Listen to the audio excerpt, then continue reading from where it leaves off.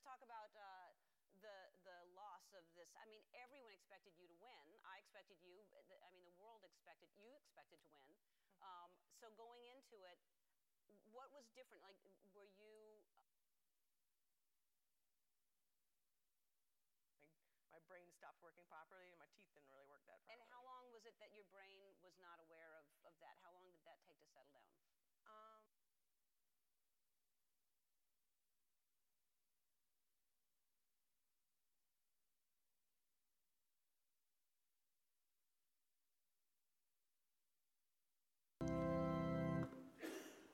What a great hymn.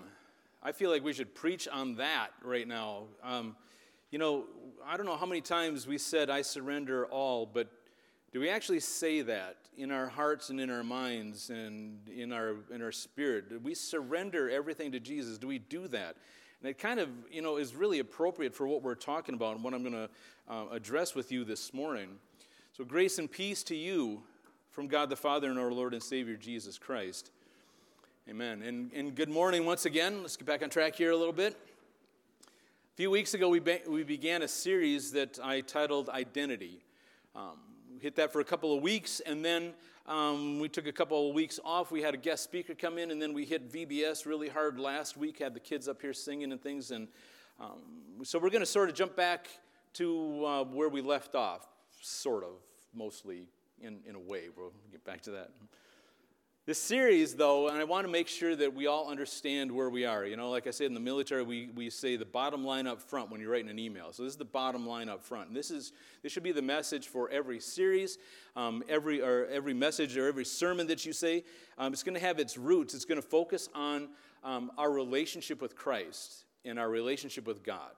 That's where we should be all the time. We should be walking down the street saying, I surrender all the time. And so our other focus, the other side of that, should be, what does it mean to be a follower of God? What does it mean to be a follower of Christ, a follower of Jesus? A few weeks ago, we played a rousing round of Who Dis. I put Lombardi up on the board just to make you guys feel good so you could get one right. Because I said, you know, we got to go back to the basics. We got to understand things like Lombardi said. You know, we got to go back to the basics in order to understand our relationship with God, in order to do the things that God wants us to do and obey the things that God wants us to obey. We've got to be like Lombardi and go back to the basics and start to understand these things. One of the other things I like to do here is I call it defining the terms, right? So when we go searching for our identity, right, when we're seeking out what we're looking for, we should first define the word identity. Now, you can go to a dictionary if you want to, but that's not the working definition that I want us to have here. It's not the focus that we're going to be talking about, that we talked about a couple weeks ago, we're going to be talking about for the next couple of weeks. So if you haven't written this down already, I suggest you do. Just take your bulletin somewhere and that pencil in front of you. Just write down a couple of things. I know, you know, we're Lutherans, so we don't take notes during services, but here's our working definition of what our identity is. It's two parts. Number one is what you believe about yourself. That is your identity, what you believe about yourself. The other part of that is who you believe you are. Now, the first time of this series, a sermon or a message called Identity.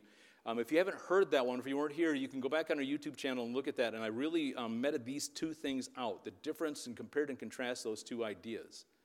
Who you believe, what you believe about yourself, you believe you are, that is your identity. That's how you introduce yourself at cocktail parties and dinner parties and things like that to people. Oh, what do you do? Who are you? And this is what we say, what we believe about ourselves and who we believe we are. And again, it's a combination of those thoughts, right? Believe it or not, those two thoughts define your reality. Now, I know that word gets thrown out a little bit because reality isn't the same for everybody. But no, that's your reality. That's who you are. That's what you believe about yourself. And again, just to go over those basic ideas to remind us where our base camp is, our fundamental ideas are our life beliefs. What we believe about ourselves, who we believe we are, those dictate our identity. So I'm going to put up this list that we talked about a couple of weeks ago, and I want to show you the progression again. But again, a couple of weeks ago, I really meted this out, and I would like you to go back and look at it if you missed that. So who we believe we are, let's put identity up there, Jennifer. So that's our identity, right? Our identity then dictates our actions. I'm going to talk about this a little bit more today. Our identity, who we believe we are, dictates our actions. And the culmination of our actions becomes what we would call our behavior. Okay, so that comes to our behavior. Right? And now, like Alla Lombardi, hitting the building blocks again and going over this a couple more times, because we may or may not realize that our behaviors have what? Consequences. Yeah, consequences. And all of that formula that you're looking at right there leads to our reality. Right? I should have put reality up there too, but that leads to our reality. And then we complain that our reality doesn't look like we want it to, but we fail to understand that our reality is a result of our consequences, which are a result of our behaviors, which is a result of our actions, which lies in our identity, which goes back to what we believe about ourselves and who we think we are. Now, when we say consequences, or when I say consequences, there's probably some negative connotations that go with that word, right? You got to suffer the consequences. That's how we always say that, right?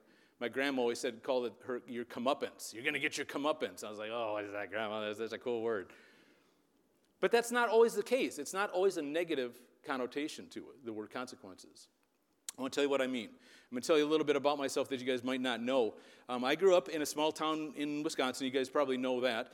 Over on the other side of the state, shout out to Art Paulson, who's around from that area. Joan Anderson knows that area really well, too. So when I'm growing up in this small town, it was discovered at a very early point in my life that I had a propensity for music. Our general music teacher, when you go to music class in elementary school, her name was Miss O'Connell, who actually I ran into later in life at a gig. I was playing with the Rochester Symphony. I was playing in the orchestra, and she was singing in this chorale, and she saw me and came over to me as, she recognized me when I'm in my 20s, when the last time she saw me was probably third grade. Anyway, I'm in second grade. She plays a song for us, and just played a song, dropped the needle on the record or whatever, and we're sitting there, and we didn't really know what was going on. We were just listening to this music, right? And so then after it was done, she handed out a piece of paper, and she said, write down as much of that song as you can remember. Some of my classmates didn't even try because they weren't listening to it. They were messing around with the thing. Some wrote out a few lines, maybe the chorus. I wrote out the whole thing, right? And when, my handwriting is much better today than it was when I was in second grade. When I got done, writing this whole thing down, I looked up and the whole room was looking at me, and Miss O'Connell was looking over my shoulder, and she said, could I just take that? And she took it and, So most of my life, I thought everybody could do that, right? I thought everybody had that ability. Play a song and you can hear it, and that was normal to me. So now fast forward to college, UW La Crosse, right? Music major, music education major. For about 18 minutes, I was a music education major. My first bass lesson, I'm getting a little emotional here, but I'm going to fight through this. Richard Meldy, kind of a Grizzly Adams type of guy, had this beard, and he said, when you come to your first lesson, he said, just bring something that you can play, something that you know well. So I did. I brought in a concerto that I worked on when I was in high school, and I played through this, and he was sitting in the corner with his eyes shut like this, and I got done, and he just sat there for like 15 seconds, but it seemed like 3 hours, and he said, you could be a professional bass player if you want. And I said, I want, and I don't know why I'm getting emotional here, but I said, I went over and changed my major from music education to music performance, right? And now here's where I'm going with this. That moment changed my identity. That moment changed who I believed I was and what I believed about myself. And so everything, my actions then, are you with me? My actions then changed because my identity changed. Right? My identity changed, my action changed, because I wanted that identity to dictate my actions. I started imitating people who were already professional bass players. I looked up, what they did for practice. I looked up what they were playing and how they were playing, how many, and I was looking at these pictures in the library, and I saw a lot of these old bass players, and they all had a mustache. So I grew a mustache, right? Because I thought, that's what I want to be, right? And that's the 90s, so a lot of people had mustaches in those days. But in the consequences, are you listening to me now? Consequences aren't always a negative thing. The consequences of those actions is I became a bass player in demand. I played with a lot of people that you've heard of. I toured with Mel Torme for weeks. Maybe some of you have heard of him. Played with Chuck Mangione for a while, right? Now, all of that happened in my early life, right? In my early adult life, into middle age, although that is kind of a moving target, middle age. I was working with a youth group one time, and one of the girls, I was 26, and one of the girls in high school said, you know a lot for a guy who's so middle-aged. And I was like, everything's relative, though, you know. So now I tell you all of this because I'm hoping that you can relate my story, my identity story, into something in your life. Because that's what I'm saying here is, the thing I was looking for to define me had limits, had its limits. And quite often the things we look to define us have limits. I see it all the time in youth group. I've been doing youth group for longer than you possibly would guess. And I see the same thing, the same kind of pattern. You know, we're competing with a lot of different things in the world. And one of the things we compete with most is sports, right? We put a lot of pressure on our kids to excel not only in one sport, but multiple sports, right? Kid turns in one uniform and picks up the other uniform. And today we're at the gym doing this, and tomorrow we're starting a different season and we're going to be doing some other things, right? But eventually that ride stops, right? That ride for sports stops. Even if, they manage to keep the fire burning into college, right? I call them the 1%ers, right? Maybe you're going to play football on Saturday. Maybe you're just going to be on the scout team. Maybe you play some college sports, right? But eventually that ride is going to end. And then we're left wondering, right? If that becomes our identity, dictates our actions and our behavior and our consequences are, good players, right? But eventually that ride's going to end. We're left wondering what else is out there, right? Now, to really illustrate that and to really bring that point home to us, that ride that we're on has the potential to end rather abruptly, I want to play a quick round of your favorite game show and mine. Who dis? Some of you are going to get this one. Ronda Rousey. Yes, Ronda Rousey. Okay, good. She is, or was, a UFC fighter. UFC fighter, that stands for something, who was sort of, now no disrespect here, but she sort of was the Mike Tyson of her sport, right? The young Mike Tyson who would walk across the ring and just absolutely pummel his opponent before the bell stopped ringing, That's what she did. She was undefeated, 12-0. And there was talk that she would go undefeated her entire career, that she would retire. That's how good she was and how dominating she was. And that's exactly what her identity became, the undefeated one, the one that was able to stay and remain undefeated, to retire undefeated. And she was undefeated until one day she wasn't. One day she got beat. Early in the second round, she got beat. Actually, right away in the fight, she got knocked out pretty good. She said she got knocked out on her feet. And although these things really started to sink in with her, that idea started to really sink in with her, it wasn't just a loss, right? It wasn't just a loss in the ring, because she completely, in the ring that day, I'm saying, she completely lost her identity. She lost everything she knew. She lost everything she had. And I'm going to show you some clips of an interview that she's in on, and I had to kind of cut it down a little bit because it's not exactly what we would call family friendly all the time, so I'm going to just cut it down a little bit. Now, the first part is Ellen DeGeneres is interviewing her, and Ellen sets it up saying, you were at the top of the heap. Everybody expected you to win this fight. How did you respond to all this? So we'll look at the first clip, and then we're going to look at a second one. So watch this one. Hopefully the sound is good so we can hear it.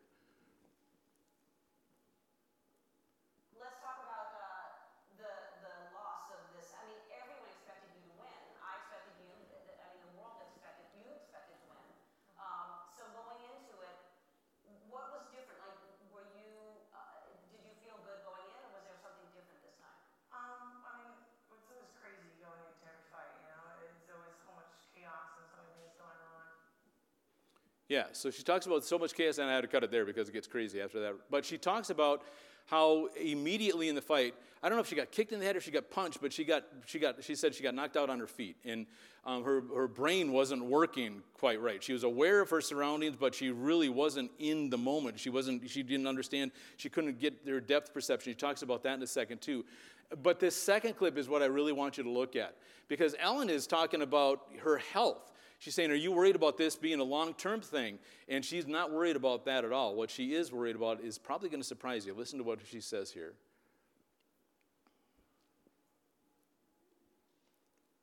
My brain stopped working properly and my teeth didn't really work that. And how long was it that your brain was not aware of that? How long did that take to settle down? Probably till like the next morning.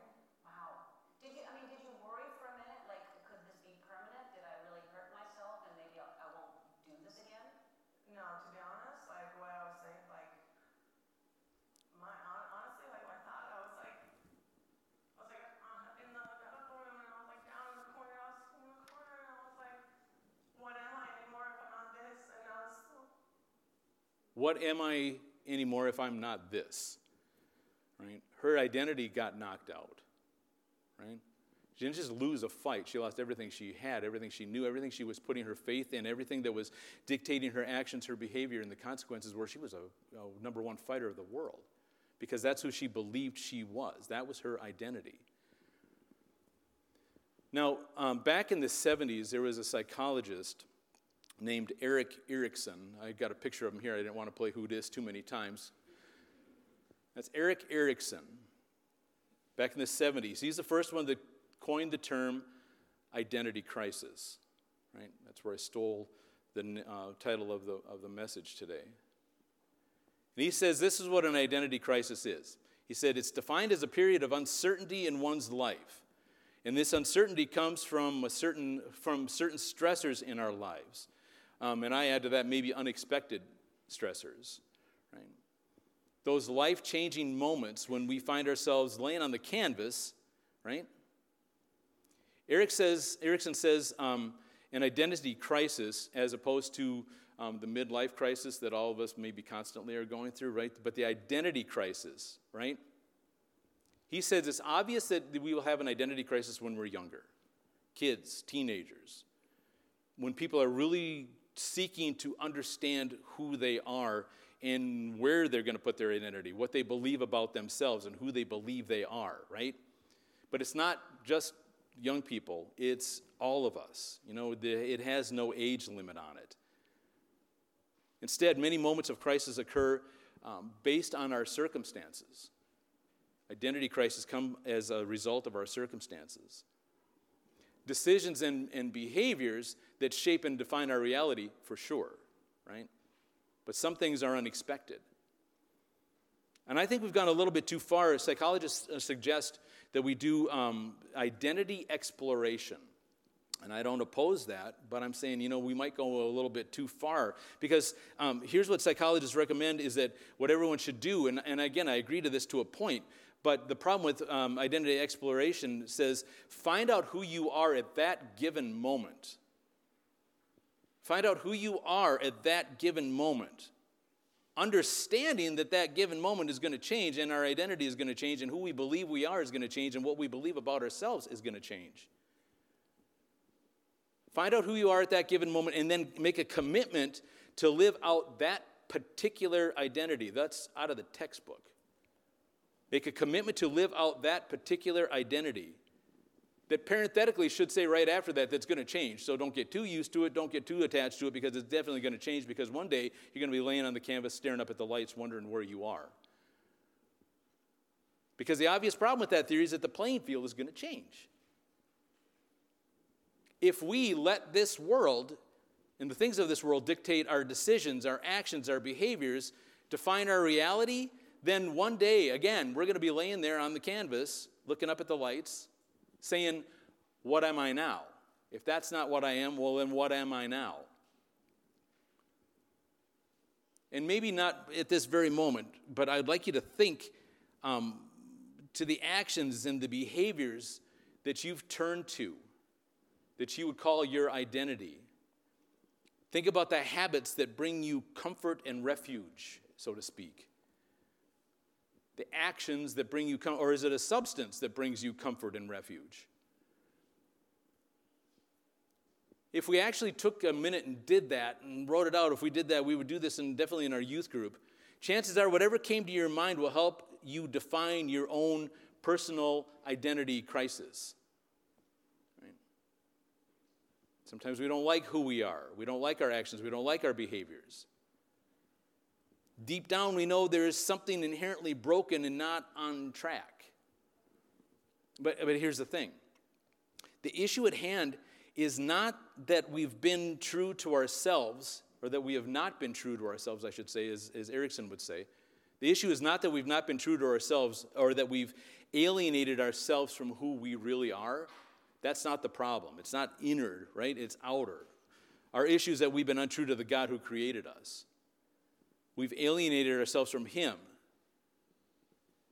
And when we see Jesus' words that I read here in John 14, things start to come into focus a little bit better. When we listen to his words, Jesus starts unveiling some promises that probably didn't make sense to the disciples at the time when he was saying it, but they make perfect sense for us today because we can step back and we can look at the whole picture. So if we look at a couple of verses that I just read to you a little bit ago from John 14, just setting this in context, this is at the Last Supper. So one chapter before this, he's been washing the disciples' feet. So he's been demonstrating, right? But here he is now laying it out for them in no uncertain terms. They're asking questions. He's answering questions directly, right? John 14, verse 19. Jesus says, "Soon the world will no longer see me. But you will see me. Since I live, you also will live," right? He's laying out these promises. And the disciples are like, okay, right on. A lot of weird things have been happening tonight. We don't understand everything, but I'm tracking with you. I'm getting this, right? But then they can't help asking, you said something and you've been talking for the last week. You've been talking about dying, that the Messiah must suffer and die. The hands of the enemies, he's going to be turned over, and say more about that. So he does in verse 20. He says this, "When I am raised to life again, you will know that I am in the Father. You will know that you are in me. You will know that I am in you." Right? He's laying out these promises. He's laying out this identity for us, who we are, whose we are, what we should believe about ourselves, right? Who we should believe we are. And like I said, a lot of that got lost on the disciples, but like I said, it makes perfect sense for us here today because we understand the whole picture. We get what they weren't getting at that moment when he was saying these things. So start to land this plane here. By Jesus' actions, by his actions and his words, Jesus showed his disciples who he is and who they are in him. By his actions and his words, he shows his disciples who he is and who they are in him. And he defines the terms for them. You will know, you will know, you will know. But by what he is about to do, he's going to grant them, he's going to grant you eternal life. And he will show the disciples and he will show you how to live as children of God.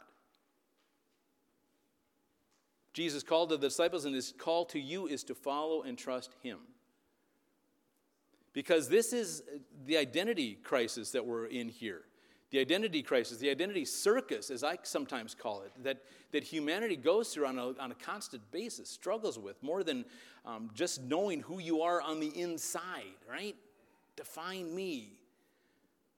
Because we're substituting everything under the sun to find our identity and our purpose away from God's Son. So today's the day that you throw out that identity from the world. It's going to only come crashing down. It's going to knock you down on the canvas eventually. It's going to end. That ride's going to end. And I'm highlighting all this for you simply so that you'll see what the God of heaven, the God of earth has done for you. Right? What great lengths he has gone to for you. All that he has endured for you. All that he's conquered and defeated for you. Simply to give you the free gift of life, everlasting life. And we fail to understand, we fail to grasp the depth, the fullness of that gift simply because we fail to recognize the colossal identity crisis that we're currently in. So today's the day when you drop everything else. Get off those shifting sands. Put your faith, put your trust, and yes, put your identity in the one who created you. And vow, promise, declare that you will follow him. Amen? All right, let's stand with me, please.